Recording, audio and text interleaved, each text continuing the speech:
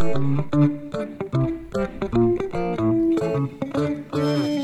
and welcome to Just a Guy and His Journey Back to God. So we're now in Revelation 8, and before we go there, let's go to God in prayer. Father, I thank you for this day, and I thank you for taking care of us. I praise you for loving me and for caring about me. I know at times, Lord, I am taxing every single day. And Lord, I know that you love me despite my shortcomings, my failings, and my frailty, my weakness. And Lord, I just praise you for not giving up on me and for being with me. And I lift up this time as we read.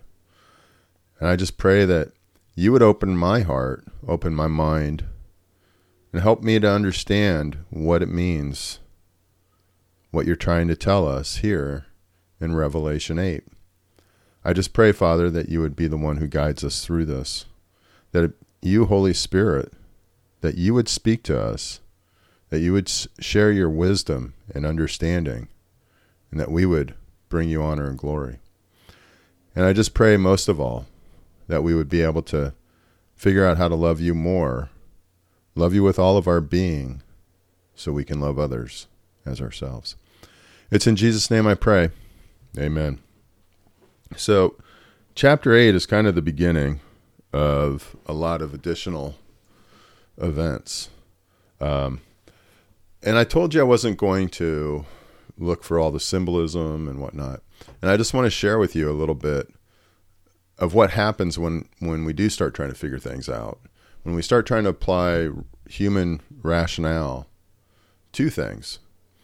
And so in verse 7, it talks about a third of this. This is a commentary from John MacArthur, and it's specifically around Revelations.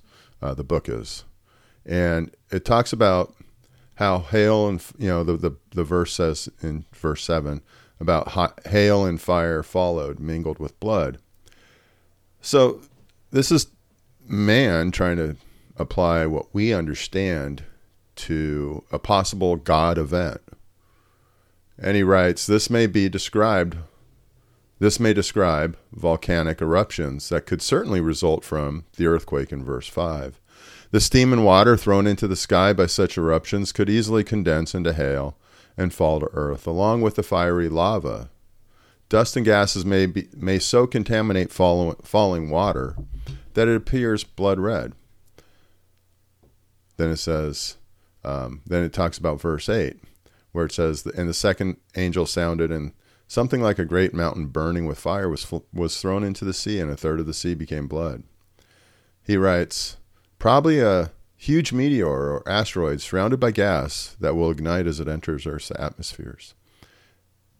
Its impact will create a tidal wave, destroying 1/3 of the world's ships. And what I've taken away from Revelation is so often when John is describing something, he uses the word like. It's like this. It's like that. Because he doesn't have any other descriptor that he can use, because these are heavenly events. He doesn't know what they are. He's just trying to bring some sort of a relatability to it. But we have no clues to what it's going to be like, what God's going to use. And that's because he's God and we're not, and he knows what he's going to do. But it's what happens when we try to start, figuring out God's plan. And that's why I didn't really want to focus on these things within this book, because there's so many things that we try to add our insights to. And so often we just fail because we can't understand the heavens, the throne of God and his thoughts. So anyways, with that, let's go to verse 1 in chapter 8. When he opened the seventh seal, there was silence in heaven for about half an hour. So the seventh seal is the final seal. He's already released 6 of them. And it was so awful or awe-inspiring that heaven went quiet. Heaven went quiet for a half an hour, for a period of time. Were they in awe? Were they in awe and anticipation? Were they mourning what was about to happen? You don't know. but it caused the heavens to be quiet. It caused all of the angels, all of the creatures that normally are flying and praising God, for them all to be quiet. Because here comes the remaining, out of this seal, all of the final tribulations are released. Verse 2.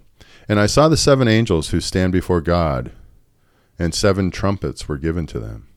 Another angel who had a golden censer came and stood at the altar. He was given much incense to offer with the prayers of all God's people on the golden altar in front of the throne. And see, this is what Charles Spurgeon focuses on, are the prayers of God's people.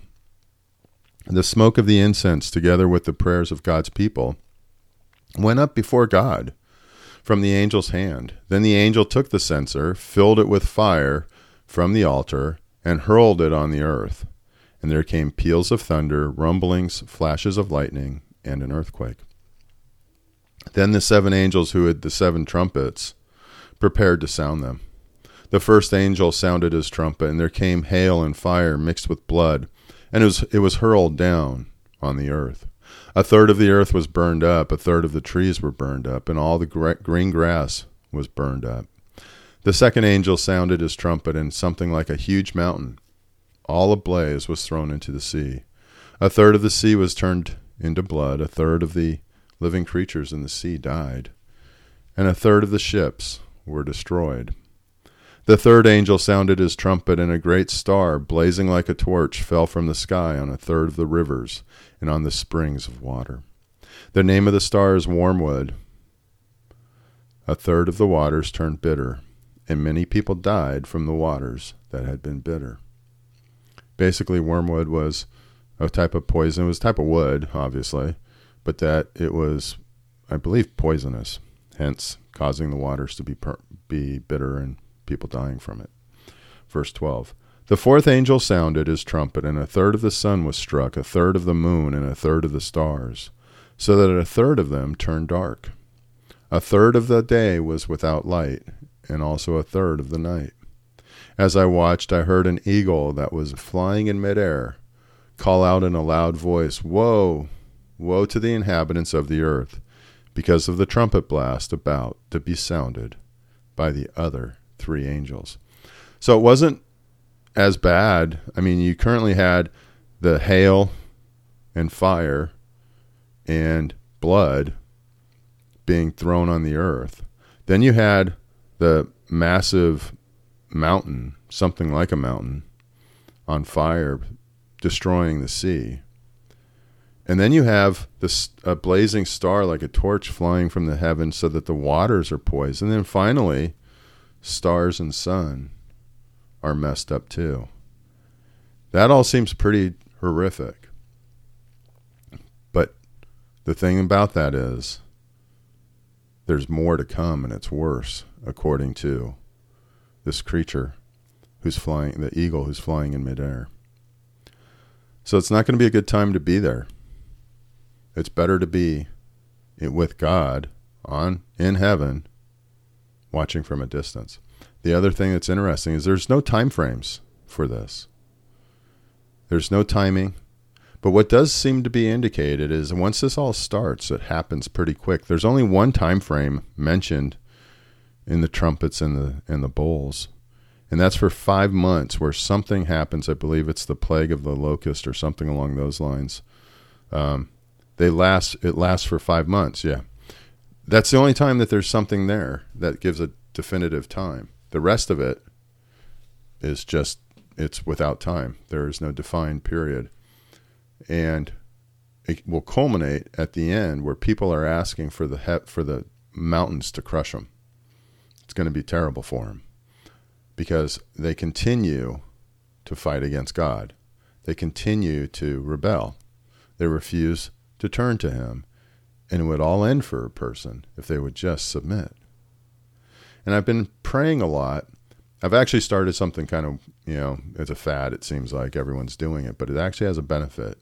I've been doing cold plunges, and I'm staying in about 10 or 12 minutes now. And what I find is that I become very focused. Naturally, when you're freezing, you become very focused. And what I've been doing is praying. And I've been praying through these cold plunges for 10 plus minutes. And as I pray, my heart keeps going and being touched by God. And one of the things that was really impressed on me the other day and then today is all those people who are going to suffer because they never knew me, who rebelled and refused, or who didn't have someone tell them.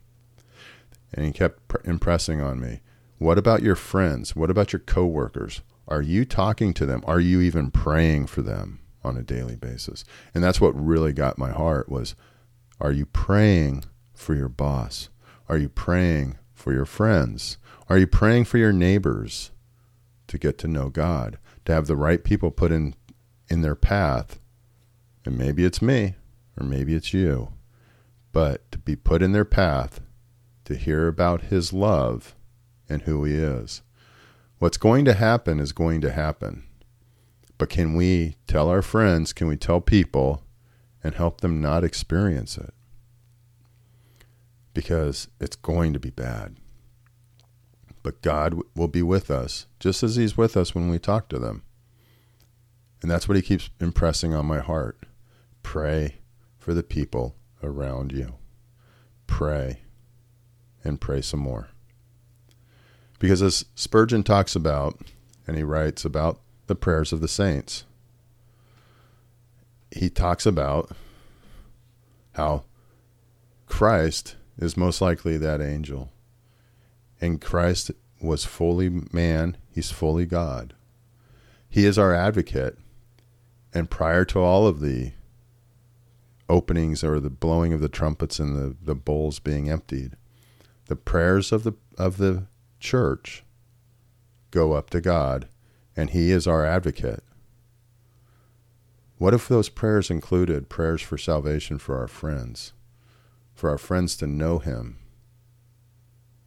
Would they be heard in that event? I believe they would. Doesn't mean they'll be saved. They still have to do it themselves, but they still have to accept and turn to God. But what if we're praying and the great intercessor, Jesus, is talking to God and saying, hey, here's some more. Here's some more prayers for this person or these people. I don't know. He's just impressing it on my heart to pray. He impressed it on my heart not to try to interpret the symbols and try to figure out if that thing like a fiery mountain, if it's a meteor, I've heard also things like it's a nuclear bomb, to not interpret those things. And it's even being impressed on me that you can't protect yourself. You going out and buying more guns, more bullets, whatever, isn't necessarily the answer. So anyways, with all of that said, let's go back to God in prayer. Father, thank you. Thank you for working on my heart. Thank you for talking to me. And I'm grateful for all that you've done. I just lift up our families. I lift up our friends. And I lift up our nation to you, Lord. And I just pray that I would do what I need to do to bring you glory. That I would do what I need to do to help people find you and to grow closer with you. I just pray for you to be the one that I live for and that my life would please you. It's in Jesus' name I pray. Amen. Hey, thanks for joining me at Just a Guy and His Journey Back to God. I hope you have a great day.